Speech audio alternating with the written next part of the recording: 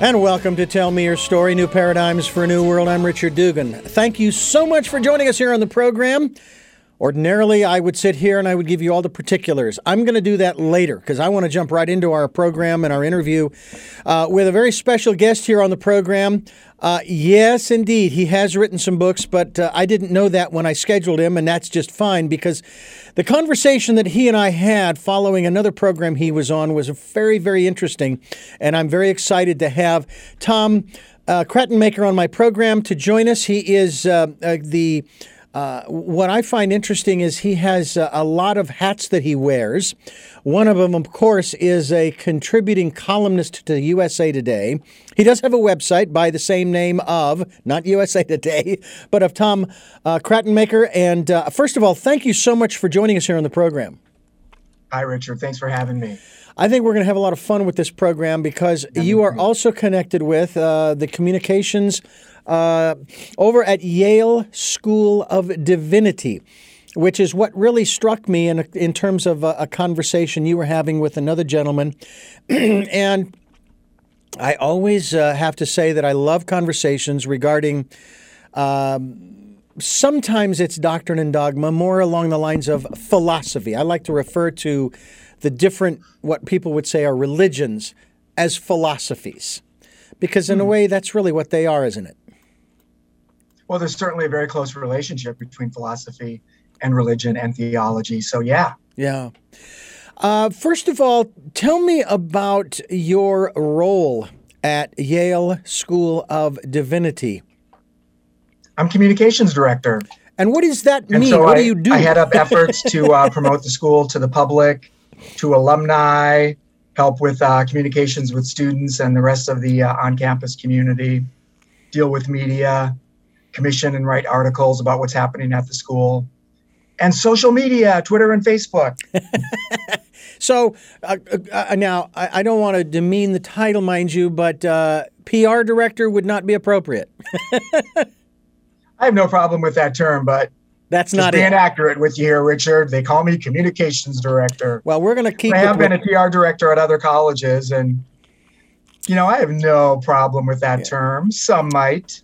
Communications director at Yale School of Divinity. Again, Tom Krattenmaker is my guest, and tomkrattenmaker.com. I'll spell that out for you in just a moment. But I want to ask you about working there at Yale School of Divinity. Obviously, there's shall we say, a religious undertone, or maybe it's not an undertone. Maybe even something less subtle than that. Absolutely. Thanks for the opportunity. Thanks for teeing up what is my standard disclaimer. People who are familiar with my work know that I'm generally a secular guy. Mm-hmm. And if they know anything about the history of Yale Divinity School and the present-day reality of Yale Divinity School, they know it's actually a Christian divinity school, a place that studies theology, but a place where faith is practiced. And so I always tell people, Richard, that my own location on the theological spectrum is in no way indicative of the identity of this school, which is and will remain a Christian divinity school. Now, you say you come at it from a secular perspective, is that right? Not my job, no. When you're a communications person, your agenda is not the agenda that you're pursuing when you're doing your work. My agenda when I'm at work is the Yale Divinity School agenda, and a religious one, a very thoughtful and well-informed religious one. But the writing that I do in my other life, such as for USA Today and my books, that's where I represent myself and my own agenda. And that is more of a secular starting point and platform. Well, can I ask what your philosophical underpinnings are? And when I say that, I'm also talking going back to the days shortly following your arrival to this planet through your parents and so forth, in terms of how you were raised, how that has changed, and where you are today. I was raised nominally religious, nominally Catholic. You would probably say that my family was going through the motions. Not my father. He was very serious about Catholicism, but the rest of us, not quite as serious. And so I didn't really appreciate or enjoy the church experience for the most part. But there was one aspect of it that really stuck and that's been with me my whole life. And that is my fascination with Jesus. I still remember these stories and songs about Jesus sort of inspiring me even when I was young, and thinking there's really something beautiful about this and something that is important and probably transformative. I'm sure I wouldn't have had that language when I was a teenager, but even though I was a cynical teenager, there was something about Jesus that spoke to me. So as my life went on, Richard, I became less and less religious and gradually evolved into that category of the nones, the NONES, religiously unaffiliated, secular. I don't consider myself an atheist. If you want to know where I am in those regards, you'd probably say agnostic. And if people ask me about my religious identity, I often say that I'm a secular Jesus follower. I know that's not a real category. If you're being surveyed about religious identity, that's not one of the boxes you can check. There is no such thing officially or formally as a category of secular Jesus followers. Mm-hmm. But that's where I've ended up in my own religious and secular and spiritual journey.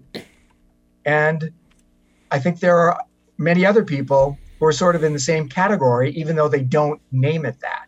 Yeah. And I've had conversations with those people. They would say, Tom, I really appreciate what you're saying with your book or this or that article you wrote. I guess that's me too. The person would go on to say that they're not really involved in church, but they've always appreciated the figure of Jesus, and they've tried to incorporate those teachings and that example into their lives. Now, what I find interesting, and I would have to say that even from my perspective, as one who considers himself, I use the term metaphysician, because I like to deal in those things that are beyond the physical, because this is not all there is. At least my logical brain, which I believe, was God-given or creator-given or universal power-given, tells me that this makes no sense, that if this is all an accident, if this is, we're here and then we're gone and then lights out, first of all, if it is lights out, I'm not going to know anyway, so it won't matter. But it just makes no sense that we go through all of the machinations that we do in our lifetimes, and the learning and the experiences that we have, and then there's nothing else. And then, of course, you then tie into that people who have had out-of-body or near-death experiences, those kinds of things. And I find it fascinating. But I will say this. I think that even from my perspective, I would take on the perspective of the agnostic metaphysician, because I think it's the most honest position to take. Interesting. I mean, I can only say I believe. And I can only speak of my experiences. I can't speak of your experiences, and I have no right nor place to judge your experiences, to devalue them, to elevate them. They're your experiences, and you are who you are because of them, right? Well, that's a very thoughtful perspective, which resonates with me.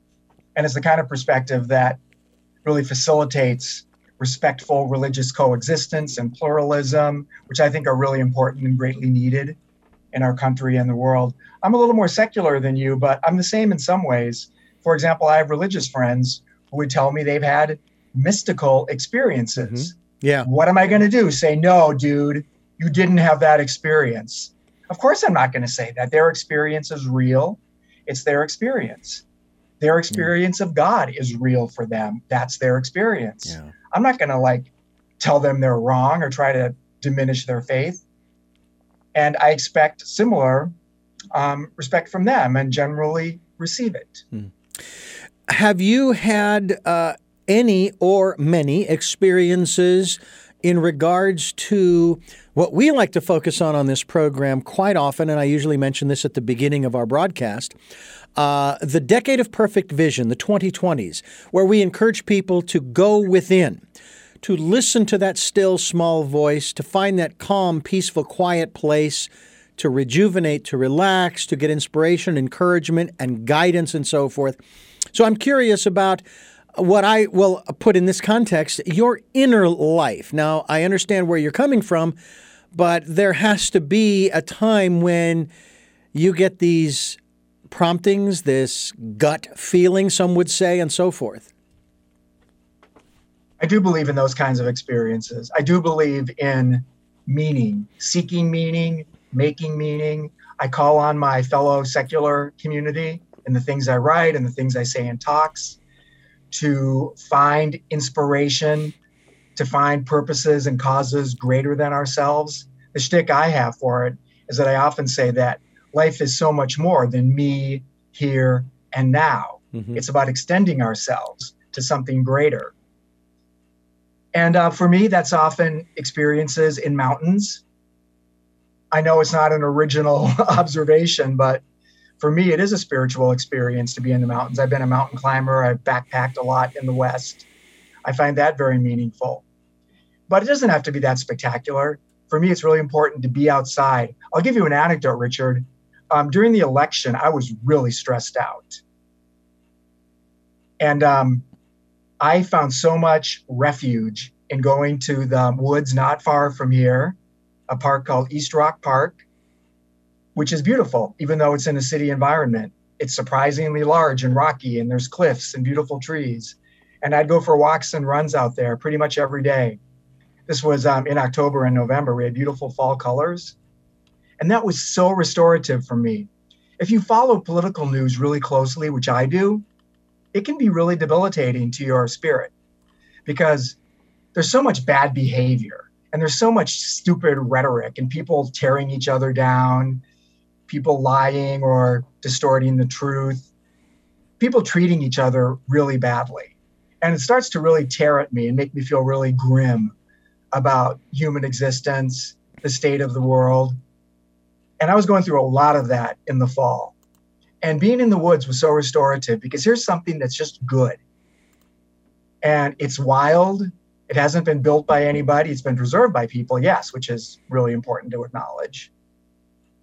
And that was an experience of good that mattered so much to me.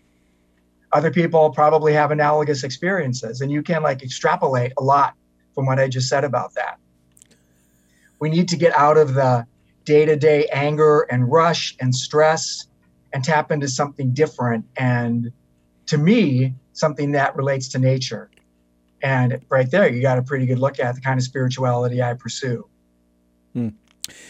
I was just looking at your website and the title of a documentary that you were a part of just hit me in just the right way. And the title of this documentary, folks, you're going to want to check this out. It's on National Public Radio, NPR.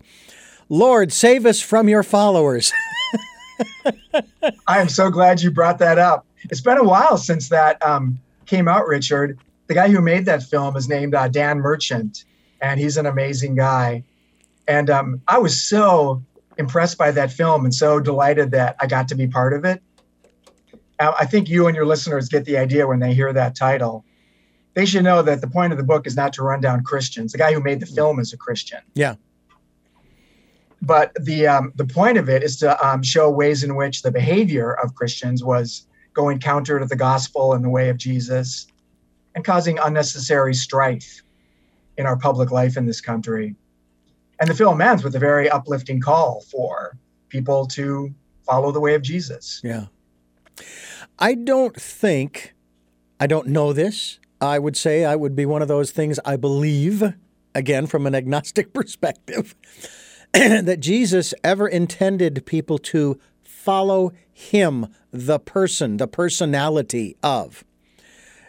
His message was what they were supposed to follow, not make him a deity, not anthropomorphizing him, in spite of the fact that, and again, I've done some research on this, and there are no records. There are no records from that time period verifying the existence thereof of Jesus, the son of Mary and Joseph from Bethlehem. And the only thing that I'm aware of in that regard is a very, very, very brief mention by the historian Josephus. Yes. Of that time. And it says, correct me if I'm wrong, or maybe the listeners can somehow correct me. Sure. But I think it just mentions that this guy Jesus was crucified. Right. And I find that interesting because I remember we'll call it the story, the Christmas story, where the whole reason why they were going to Bethlehem in the first place was for what you and I just experienced last year, the census, where we were supposed to be counted. However, he was never counted because they had to escape because, what was it? I want to say Herod found out and said, okay, go kill every kid under the age of 2. And so be it. And so they dropped their rocks and split, as it were. I find that interesting. But what really struck me some years ago when I was working for a Christian station was an author who wrote a book that I'll summarize by basically saying his discoveries. He felt that the Christian church, Christendom, had been sold a bill of goods or taken on a primrose path. And his discoveries and his research into the Bible using Strong's Concordance, if you will, and a few other sources, was that the Christian life was not an external life. It was internal. And that many of the things that, as a matter of fact, I have an interview coming up with someone who wants to talk about the second coming. And he says in his research, nowhere in the Bible, New Testament, does it say Jesus is going to return a second time. It doesn't say how many times. And as he researched it, he says he could come back over and over again in your life, within you. And I'm thinking, wow, I think that would be fantastic. Quite honestly, the old joke is that if Jesus were to come back today in the physical, nobody would recognize him. Not even his followers. Accept him. Yeah, the Christians might not accept him. Yeah, because of the way Christianity has been, I'll just use the term changed, okay? I'll be kind and say changed. That was very diplomatic, Richard. You said change. You could have said something more negative, right? Well, I could have, but by the same token, I don't want to drive a wedge here. I don't want to be critical in that respect. It's not the doctrine and dogma may not be what I believe or follow, but if it serves you, fine, follow it. If it doesn't serve you anymore, move on to the next level, move on to the next thing. Someone told me when I said, that I was on my search, and this was like when I was 25, 26, 27 years of age working for a Christian station. And they said, oh, well, once you find Jesus, your search is over. And I said, well, actually, no. Once I find Jesus, my search has just begun. And I've been reading the ancient wisdom teachings. I'm curious about your exposure to some of the other writings of other philosophies down through history. I'm certainly not a scholar of those things. I do read a lot about what's happening with religion and sometimes religious history, but my real expertise is on what's going on with religion in the public square, in public life. Another way to put it is that I really focus on what's happening at the intersection of religion, culture, and politics. So if you're doing that, you have to go back and read parts of the Bible. You have to get your citations squared away. You'll see references to theologians and philosophers of the past, and you need to catch up on those. But I'm not going to claim that I'm a deep expert on any of those things. But you've exposed yourself to them. I have. Be it the Gita, the Bhagavad Gita. I continually explore them as I prepare to write books and columns. Yeah. And live my life. And of course, I'm still studying and researching too. I would love to learn more about. I would almost want to sit down with an imam and learn the Quran or learn more of the basics of it. I've been learning more about Stoicism just in recent months. Yeah, Zoroastrianism. Okay, and the list goes on. I mean, there are just so many major and minor philosophies, and. You would obviously, I don't want to say obviously, I don't want to put words in your mouth. Would you agree that there are extremists in every philosophy that puts themselves and others, shall we use the term, in harm's way in many instances? And I find it fascinating when people scream persecution. I view that in this way. They're standing on the railroad tracks and a train is coming and they're complaining that the train is coming. That to me is when you choose to take on a particular philosophy, whether it be religious or political or otherwise. It's just like, get off the train tracks. You can believe whatever you want, but don't blame the train for hitting you. It's not the train's fault. Sometimes they try to play on this sense of persecution to get somewhere with it, To justify their philosophy. Well, and politically, it's been a very potent tool in this day and age.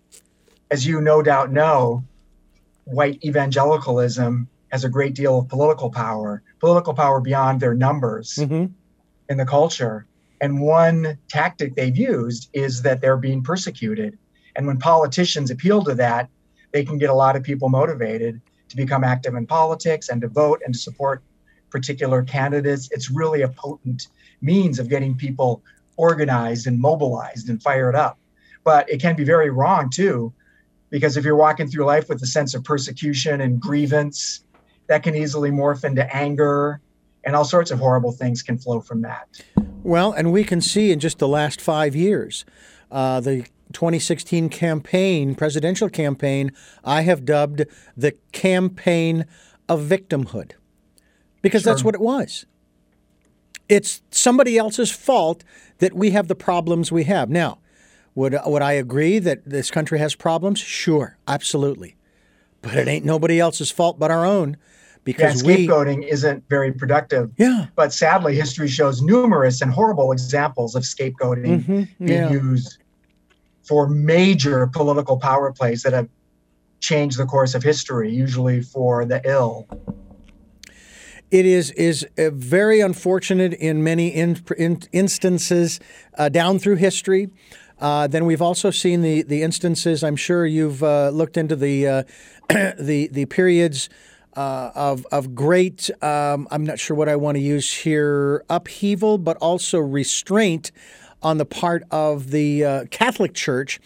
For example, in the period of the Inquisition.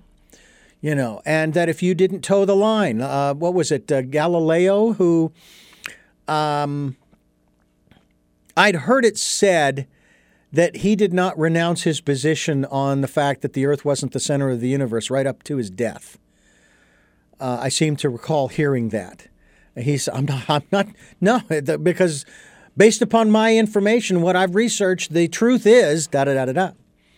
And then that was that. I guess Joan of Arc was kind of the same way, which I find, I don't know I've seen the movies, okay? I haven't read a lot. Let's just put it this way. Those who were at odds with the official church in certain periods of history were in a lot of trouble, and they were going to pay a severe price. Yeah. But that does not reflect well on the church or any other religion when it does that kind of thing. But isn't it true, too, that these individuals were made martyrs of sorts? And you can kill a person, but you can't kill an idea. I love that you said that. I've often thought that, and I find that inspiring. And that's really true of philanthropic love, which is a philosophical principle that matters a lot to me. And you probably noticed I said philanthropic love. I'm not talking about romantic love or affection, but like the public ethic. Yeah. And hope is the same thing. And these things, no matter what happens on the ground, are still alive and they're still resilient because they're ideas. And they continue. And in my Secular Jesus Follower book, I applied that really to Jesus in a way. Because obviously, if you believe the histories, Jesus was crucified and his life as a human being ended. But even though I don't subscribe to traditional Christian doctrine or supernatural doctrine, really, I believe that in a very real way, Jesus lives on. The ethic of Jesus, the idea of love, philanthropic love, these really inspiring ways of living that he modeled, those things have continued against all odds. And despite horrible things happening in the world, as well as wonderful things happening in history, they can't be killed. They can't be finally defeated. Love goes on. Yeah. Now, again, one of those things that I believe, again, I'll take it from that agnostic position, that we are immortal, not the physical body, mind you, but that which animates. And I don't know what that is, but I do remember a documentary I was watching once where they got the permission from this gentleman who was terminal, and they had him on a large scale, like in a morgue. And he was still alive. And he allowed them to do this. And so they were checking his weight right up to and then after his last breath. And the weight changed following his death. Like maybe a quarter of a pound. Wow. What the heck left? I think you said you're not sure what that thing is, but where do you think it goes, or what does it do? What happens? Yeah, good question. Now, there is a program through the Newton Institute. I believe it's John Newton wrote several books on what's called LBL, Life Between Lives. Mm-hmm. And they take you through a conscious hypnosis session. You're fully conscious of what's going on. You are not led. The facilitator asks you, what are you experiencing? What are you seeing? What are you smelling? What are you tasting? What are you feeling? What are you hearing? All right? Not putting words in your mouth, asking you to describe what's happening. I went through one of those programs. I went through one of those sessions. Oh, interesting. Yeah. Locally, we have a practitioner here in Santa Barbara. And what was so fascinating was he took me back to my past life, the one right before this one. And I was living in the pioneer days. Had a farm and a big barn and all this kind of stuff. And the farm and the field of crops and the barn burned to the ground. Don't know how it started, doesn't matter. But I also had a cabin up in the woods, up in the mountains. So I went up to the cabin. I'm living up there for I don't know how long. Then one day, I walk outside the door, close the door. I sit down in the chair, and I don't know why this happens. My accent comes in here. Well, it's not mine. I take on this accent. I sit down in the chair. I put my feet up on the rail. I put my hat back, and I go, man, it's been a good life. And I left. I just left. I left the body. And then I started going through this process, and as described in Newton's books, where some people will stay here earthbound for a period of time, just kind of to see what's happened, see what's going on with the relatives, loved ones. Then they'll leave. There'll be a period of rest. How long, I don't know, because in that world, there is no time. Then there's the time of reconnecting with what's called your cluster, and that is the people that you have associated with throughout lifetimes. Then there's a period of review. Remember the movie with Albert Brooks and Meryl Streep about reviewing one's life after they've died? And she is having the greatest time eating whatever she wants, not gaining weight and all this kind of stuff. Albert is just going nuts because he is so afraid of being judged and then condemned to hell and all this kind of stuff. He doesn't understand what the review is yet. Anyway, you go through your life review. And then there's a period of learning, of education, where they are not only teaching you new things, but also encouraging you to go back. Take what you've learned, go into the next lifetime, and share that with humanity. And I found all of that extremely compelling.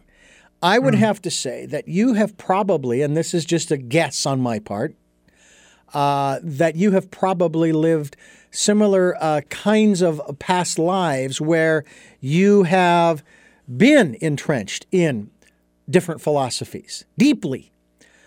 And in that life between lives period, you said, you know what?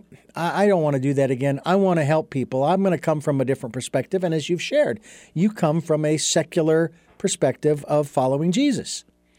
And probably better term to following his message, not so much him, the personage. Yep, and his example. And his example. Yep, which I think is powerful. Sometimes I get challenged about my tendency to either ignore or translate the religious part of the Jesus story and the religious things that Jesus said and did. And to me, that's not surprising. I mean, it says right on the cover of the book that I'm a secular Jesus follower, which means not religious in most contexts. And so if I get challenged that way, I say, well, of course. I mean, I've already established I'm not religious. And so the religious parts of the story don't resonate with me, but there's so much else there that does resonate with me.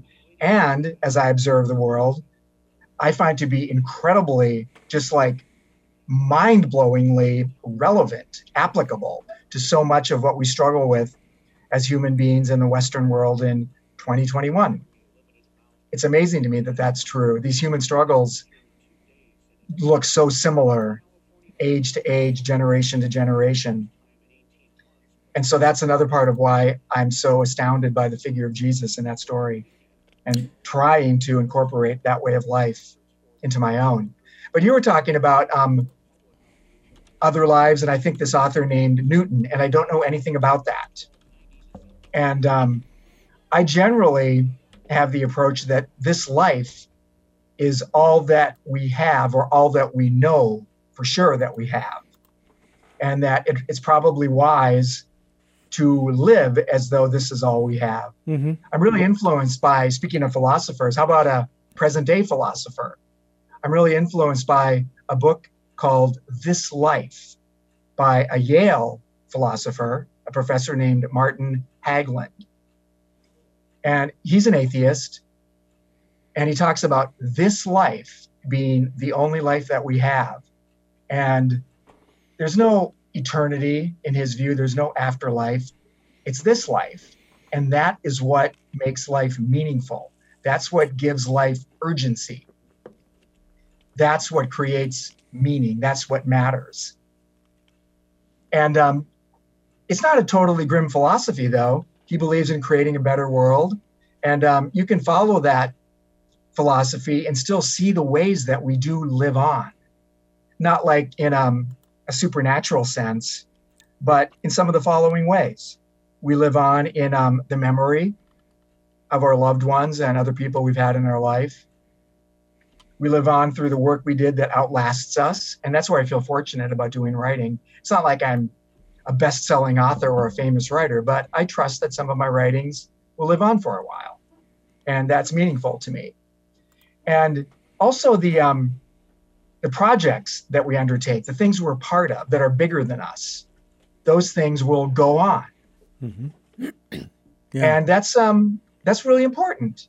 I don't feel like secular people are really missing out, you know. So a super religious person who believes in heaven could say to me, in fact, they have said to me, Richard, Tom, I just really feel sorry for you that you don't have that joy and assurance that comes from knowing that you'll go to heaven. And I'm sort of like, thanks, but I have plenty in my secular meaning making and the things that I'm aware of and the ways that I know that I and other people will live on. And that's very meaningful to me. And if I practice it right and stick to my principles, that's a very satisfactory life and a path to joy and meaning. Yeah. Now, as an American, you are quite familiar with the inalienable rights. And among them are life. You've got life. You're living it. You've got liberty. I'm not sure what that means, but you've got it anyway. And happiness. Oh, I'm sorry. That you can pursue happiness. Yeah, they're not guaranteeing that you'll have it. They're just saying you can pursue it. Is Tom Krettenmaker happy? I'm going to dodge because my whole philosophy is not to chase happiness. No, seriously, do you want to hear? Go ahead. I'm not like trying to get off the hook, but you just set up one of my favorite little rants. So thanks. You're welcome. I think it was in Bob Dylan's memoir, but maybe someplace else. I read a snippet of an interview where he was asked if he was happy.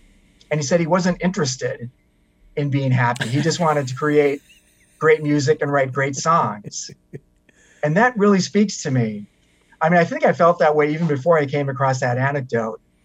But that's sort of how I am. And I find that whenever I sort of consciously pursue happy, it's elusive and I get frustrated because I don't feel it, or maybe I don't know what it feels like.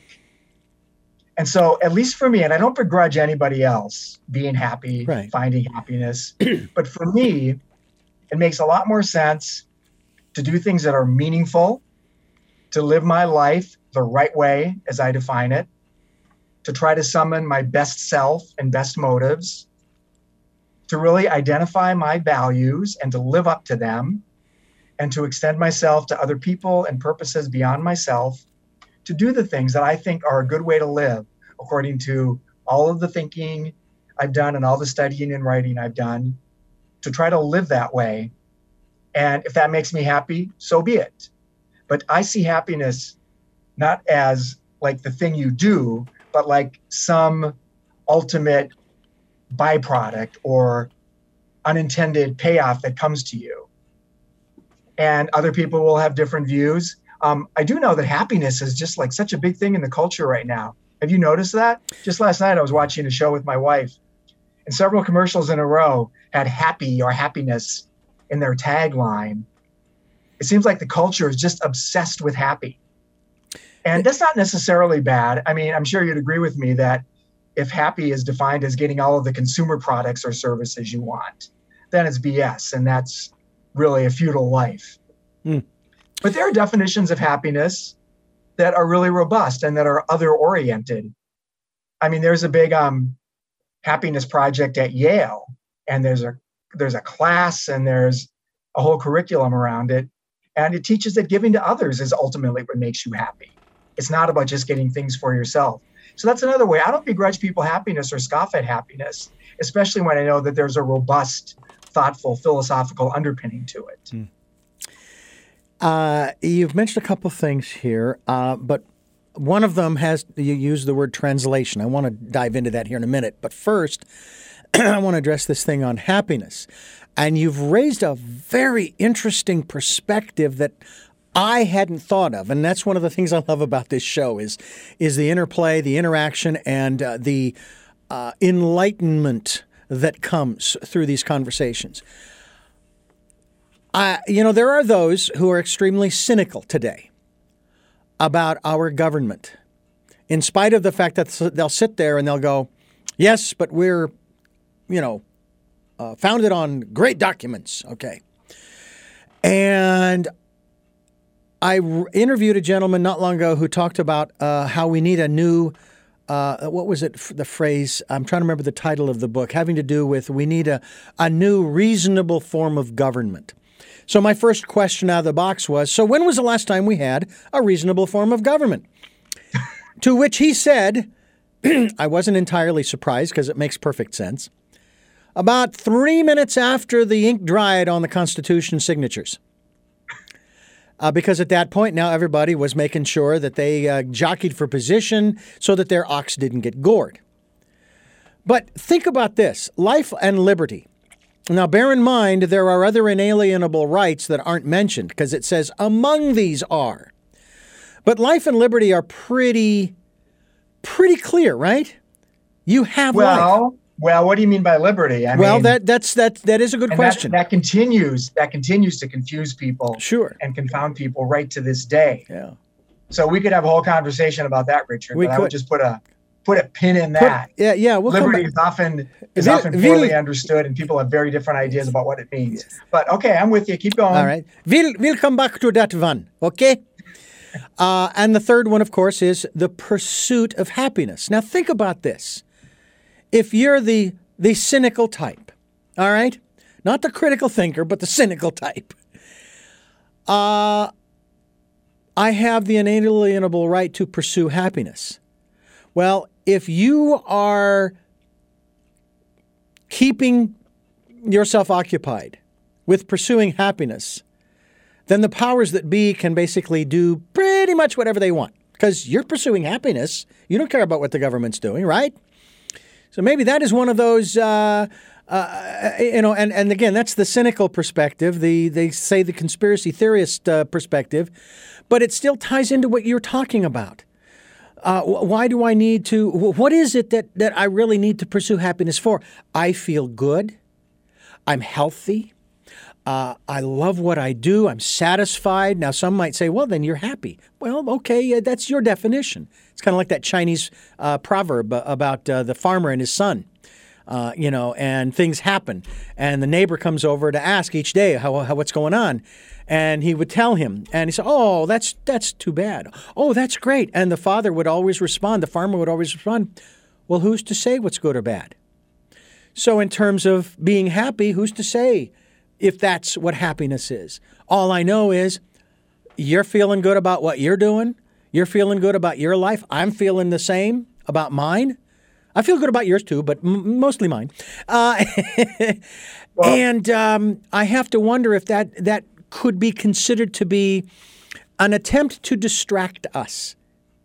Oh, for sure. You see? To me, that's not real happiness. That's a very thin, selfish exactly. view of happiness. Exactly. I mean, as we talked about a couple times, I have this idea of Jesus that infects me. And the thing that has always struck me the most about Jesus is the teaching about what we do to the least of these is how we are ultimately judged. Yeah. I mean, that's pretty profound. And that's very much against a certain powerful grain or tendency in our culture. Let's think about that for a minute. Sure. And so depending on how much privilege or status you have, there are people you could mistreat or ignore, and you would get away with it, right? And that's what's so confounding and fascinating and important about Jesus. Like the ultimate test of my character is how I treat and think about and regard those I could most easily mistreat and get away with it. And so pursuit of happiness, to me, that's always going to very much include and require my care for what's going on around me. And in a very real way, how can I be happy if there's suffering all around me?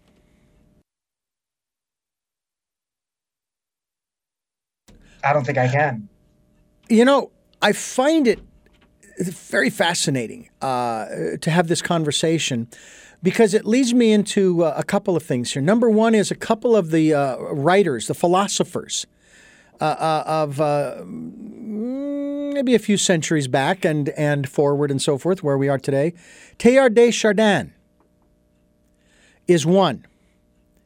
And then the other, and these gentlemen were introduced to me in a program I went through, and the other is René Descartes. René Descartes. And they were introduced to me through a program called Omega and Delta Vector. It was a personal growth program, one of those intensives you go through, similar to maybe EST or LifeSpring, but it was free. You go if you want to go. You don't have to go, and you participate. Hopefully you'll participate fully, and you learn about yourself.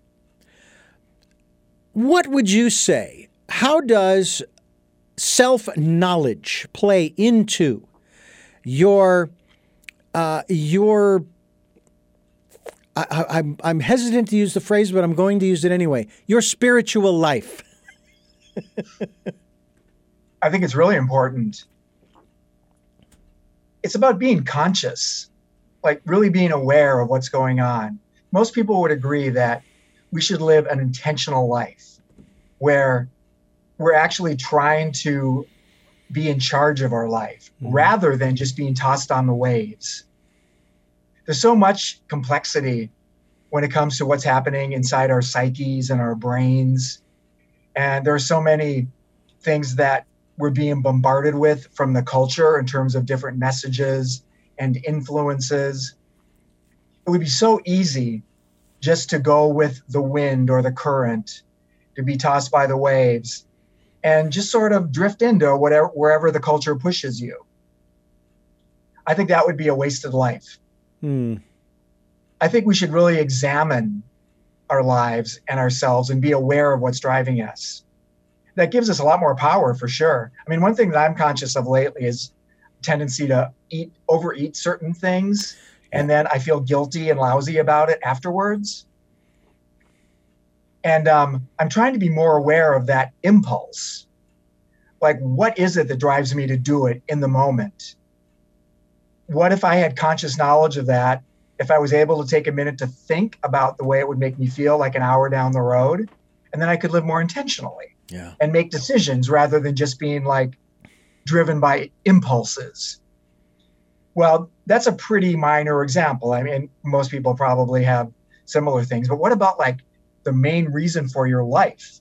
I really feel like in our culture today, if we're not being intentional and thoughtful, we could easily drift into like consumerism, or we could decide that like certain political movements are going to be our ultimate meaning. Or maybe we get sucked into like conspiracy theories and we get all of our meaning from those things. It'd be easy to be sucked into any number of things. But I think it's important to really understand what matters to us, identify our values, and then ask ourselves what we're going to be about. What do we really want and what is really worth wanting? Not just being governed by unexamined impulses that we have, or influences from the culture. I think a good phrase would be that you need to vet your own beliefs and vet them very, very carefully, because they are going. Vet your motives. I mean, how often do we find ourselves thinking, you know what, I'm going to do action A. I'm going to take this course of action because it seems like the right thing. And then maybe a day later, before you've done it, you start coming to your senses and you think, what is my motive? Am I doing this for a good reason? Or maybe I'm trying to like get even with somebody. Maybe I'm trying to manipulate them or make them feel guilty. Like, how does this course of action and this motive really stack up with the values that I've identified as animating my life? And then you may discover it's like the worst possible thing to do.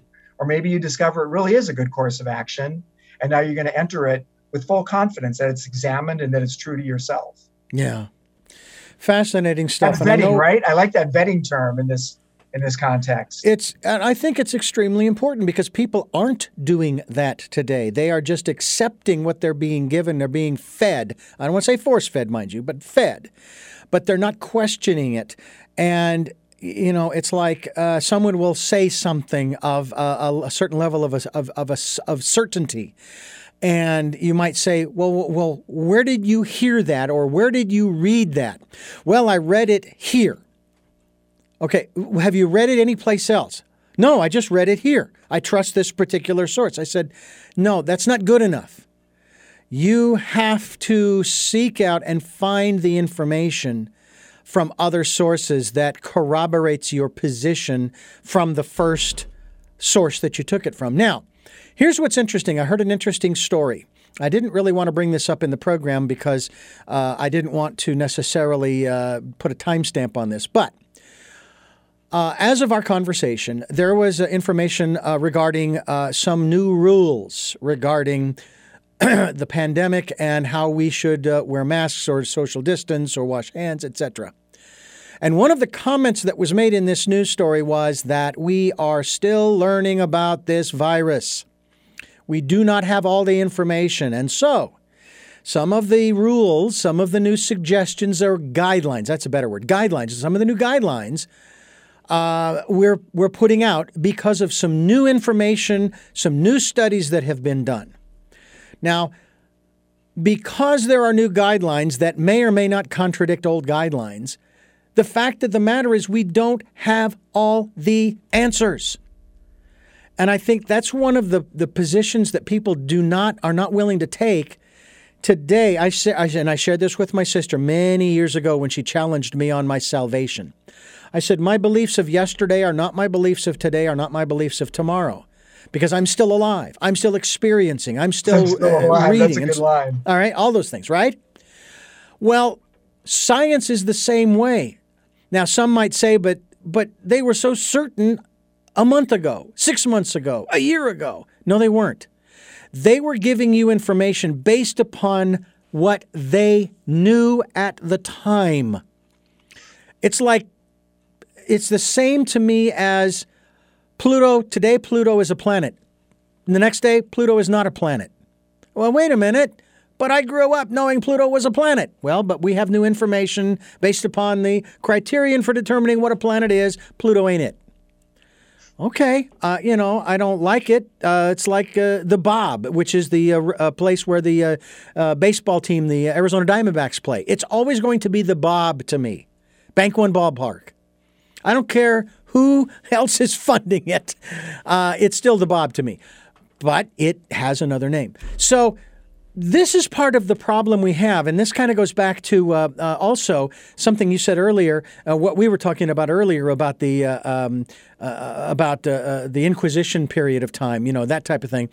I read an article not long ago that basically was saying that documents have been found that have shown that there was a pro and anti-Christian propaganda war going on.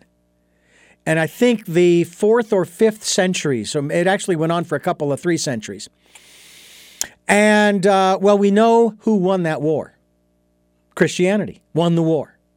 Because, look, now it's, quote unquote, been around for over 2,000 years. Well, not actually a particular version of Christianity. There you go. Particular because version. There were competing religions, but also competing Christianities, right, and competing ideas about the identity of Jesus. Yeah, but propaganda wars have been going on. They were very fierce battles too over who Jesus was. Yeah, like all God, all man. Yeah, some combination. Yeah, well, but the point being that there have always been these information/disinformation campaigns down through history, and battles for the truth. And that's why vetting your beliefs is so important. So it's and being open to revising it too, and that's one good thing about science. Yeah, as you were pointing out, new information comes, new understandings appear, and science is able to revise what it has said, because it never, at least when it's being true science, it never says this is 1,000% true and the final word. Yeah. Science is always evolving. I hear really brutal critiques of journalism and media. Yeah. Like, oh, you can't trust anything in the New York Times or USA Today because they're biased. And there may be some biases, but it's nothing like what these critics would say. And the good thing about real newspapers is that if it's discovered that there was an error, they'll correct it. Right. And they'll put an addendum to the at the bottom of the article saying a previous version of this article incorrectly spelled Richard Dugan's name. Mm-hmm. Mm-hmm. Yeah. It'll own up to mistakes and correct them. At least that's what they're supposed to do. Right. And this is how it should be. I mean, these are human enterprises. Not everything is going to be perfect. And we should update the truth as we learn it. And we should correct errors as they come to our attention. And this is how we should live as people too. I could have like a really dumb idea.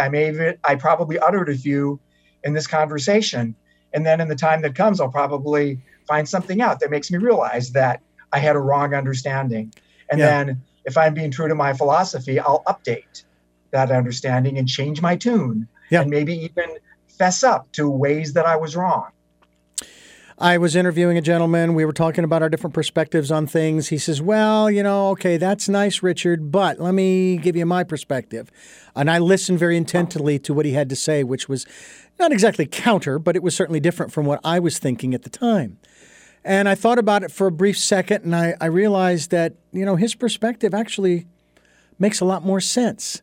So I said to him, I says, well, there goes another one of my grass huts up in flames.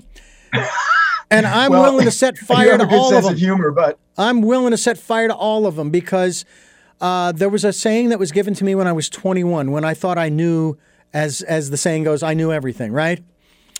Oh, yeah. It is better to begin in doubt and end in certainty than begin in certainty and end in doubt. That's really deep.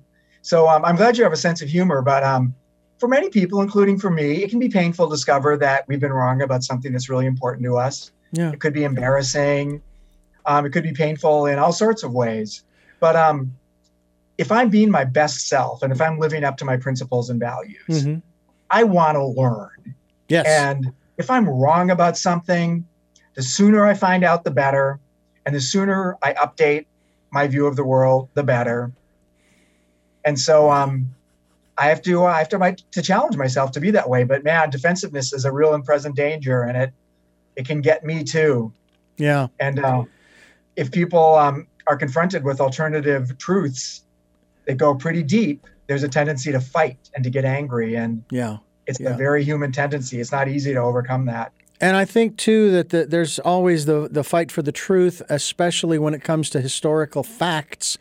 There was an event, we term it the Holocaust, There was an event, we call it 3 Mile Island or Chernobyl. These events are factual. You can't say they didn't exist. There was also an event called the insurrection. I'd like to say it took place in the 17 or 1800s, but sadly it took place here in the 21st century. And that's what it was. To call it a group of tourists, how many tourists do you know go through and break out windows and crush people between door frames?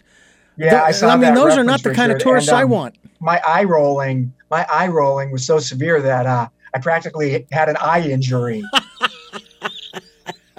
But that's part of the problem about what's happening today. Yeah. I mean, we're all entitled to have our opinions and our takes on subjective truth, but objective facts are what they are, and you can't make them up.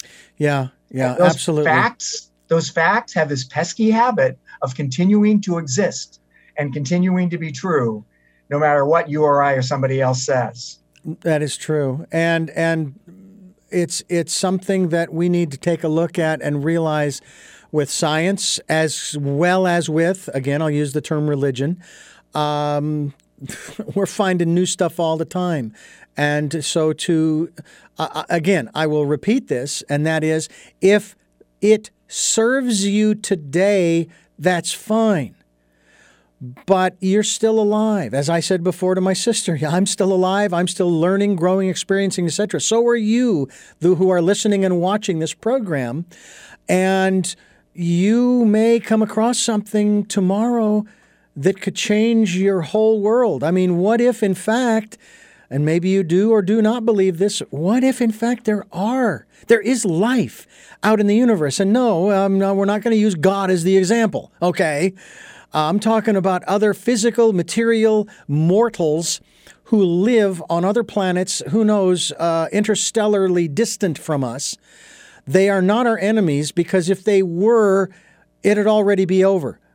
Because if they can travel galactically, then they have the means to do whatever they want with us and to us. I even think of those stories of people who have been abducted, like in the middle of the night, and then they wake up the next morning and they have no memories, but they have these different marks or this or that or the other. Did you have any choice? Were you able to stop them from taking you? No. So they have the technology, okay? And again, I'm not saying that all of these stories are true, Tom. All I'm saying is that we've got to open up our minds a little bit more. And you have done that for us here on the program, and I really do appreciate that. I know we're very tight on time here. Tom Krattenmaker is my guest, and TomKrattenmaker.com will be linked to your website. I do want to ask you 3 final questions, if I may, before we wrap this up. They're real brief. I ask all of my guests these questions. And again, I thank you for giving us so much time here on the program. And we're going to have you back to talk more about these things, because that would be fun. This is a lot of fun, and I really enjoy this, and I'm learning a lot as well. But I want to remind our listeners and viewers that you are listening to Tell Me Your Story, New Paradigms for a New World. We are giving you choices and knowledge of those choices to help make your dreams come true. Sundays at 7 a.m. and 7 p.m., Monday mornings at 1 a.m., Wednesdays with the special edition of Tell Me Your Story at 9 a.m. Pacific Time, streaming live at those times at richarddugan.com, with podcasts at SoundCloud, iTunes, TuneIn Radio, Spotify, Stitcher, Player FM, Blueberry, and other locations, as well as on YouTube, where you can subscribe. And as of our conversation, I have a massive 24 subscribers, which, hey, I'll take them. And if you'd like to subscribe, there it is. Go to the YouTube channel, Richard Dugan, Tell Me Your Story. Just look for the guy with the hat. As well as on SoundCloud, Tell Me Your Story, Richard Dugan. And also a reminder that if you'd like to support this broadcast financially, and you like what we're talking about and some of the ideas that we bring to the forefront, and you'd like to be a part of this financially and energetically in that regard, we do greatly appreciate it. That's why we have a PayPal and Patreon account for your security as well as ours. And please participate in 2020, the Decade of Perfect Vision, where you go within, spend time just listening to that still small voice, your gut, if you will, if you want to put it that way, and just stay calm, peaceful, find that space where you can just rejuvenate and re-energize. And it's just really great to do that. And then you'll never have to be the one standing on the railroad tracks with the train heading towards you. Okay?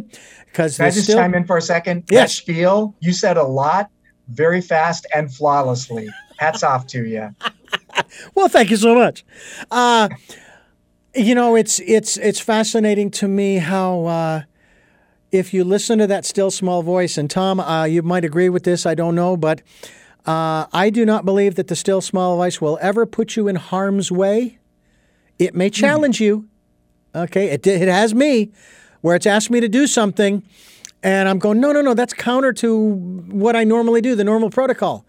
And I thought, and I thought, okay, all right, I'll do it. Had I not followed that prompting, things would have been a whole lot worse. Interesting. So that's something that I have learned. So with all of that, as you have stated, flawlessly said, I'm going to ask you 3 final questions. You may have addressed them during the interview, but I like to ask them straight up at the end of the program. Number 1, who is Tom Krattenmaker? Tom Krattenmaker is a human being, a citizen, husband and father, a writer, thinker, and author, and secular Jesus follower. What is it that you hope to or want to achieve through the work that you are doing now? I want to help society become better informed, more thoughtful, and in particular, I want to help motivate the secular community, of which I am part, to pursue meaning and develop community. Oh, I like that. And finally, what is your life's purpose? To expand knowledge, goodness, and compassion and philanthropic love. TomKrattenmaker.com is the website. We encourage you to go there as well. USA columnist, contributor to the USA, as well as the communications director at Yale School of Divinity. And again, we thank you so much for joining us here on the program. Thanks, Richard, and thanks for the work you're doing. And we thank you for listening and watching Tell Me Your Story, New Paradigms for a New World, giving you choices and knowledge of those choices to help make your dreams come true. Until our next broadcast, podcast, videocast, love to lol.